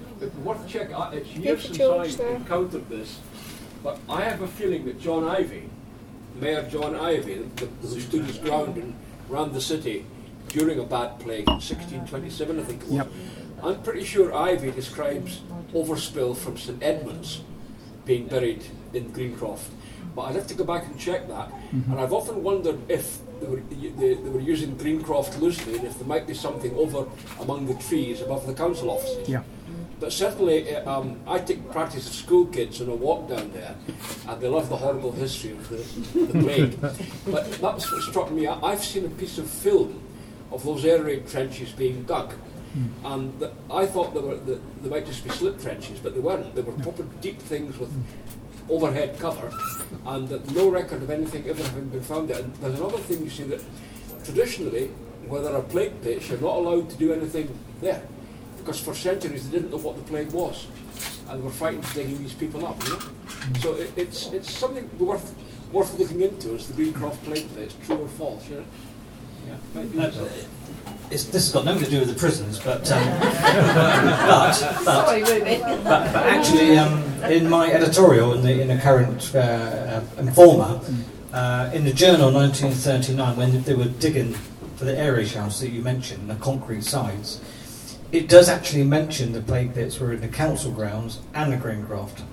But I was interested that when they were digging those to see if they found any bones, in that area. And that's the question. So if anybody can answer that question, it's got absolutely nothing whatsoever to do with prisons. But Jamie, you have to come over here, otherwise I won't hear you. This man knows all there is to know about plague victims and bricks. About everything. I don't disagree with what anybody said, but you're going to? No. When the council building, when Wyndham sold what is now the council building, I've seen the deeds for the council building and the Greencroft, which they sold at the same time, and the right to bury plague victims was reserved in the Greencroft, and that sometimes suggests that is something that happened before, if that reservation is made. So as far as I know, no bodies have been found. But I think it's still in the air, basically. I always had the impression that the bodies that were buried from the overspill from St Edmund's Church were over one side of the Greencroft. So perhaps the council grounds first, and then encroached into the first part of the Greencroft. But I could be wrong. But the interesting thing in the report in the Salisbury Journal from 1939 is that they actually say that as they were building these shelters, they were putting 2 foot of soil on top and putting grass seed on so the kids can continue playing in a Greencroft, which was what it was for in the first place. Yeah. So it was really interesting. Sorry, Ruby. Oh, yeah. Go ahead. Any more? Yes. How long has the bonfire been going in the Greencroft? Oh, well, it's George. You have to ask George. Ken can answer this. I actually used to go to the Greencroft as a kid, and they had a concrete square there where every year had bonfire night, and this huge, great, anything from settees to chairs were piled up there. But they also had the fire brigade there in case it got out of control. But you'll probably know better than me. Well, again, my dad remembers in the 1920s and 30s, the council would literally dump rubbish there to be burned. And he used to go through picking out books. Must be where I get it from. And I remember in the 60s, bonfire night was absolute mayhem, because not only was the bonfire there, no sort of health or safety, of course, but everyone else was letting off their fireworks willy-nilly. So there were rockets flying every which way, bangers being thrown, and so on. I don't know what casualties there were probably some. But, I mean, today, people would have a fit. And I think that's why they stopped using it, probably about 1970, and it became a much more organised event. Yeah. But plus the ring road didn't help. It always got burnt down before that anyway. 2 weeks before the bonfire, somebody would always light it up. Yeah, that's true. Yeah, they were just saying that the Greencroft bonfire, some bright spark, some bright spark boys set fire to it in advance. But we're saying that probably from 1920s, that's when the bonfires first appeared there. Any more questions on the the gel? No, Henry Wilkins, yes. So, ladies and gentlemen, just to show that there is no love rivalry between me and Frog for Ruby. I would like everybody to put their hands together for a very, very good talk.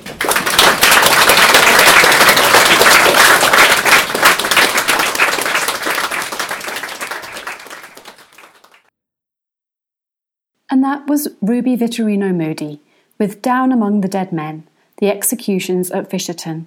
We would like to thank Ruby for making this talk and the slideshow that accompanied it available to our listeners.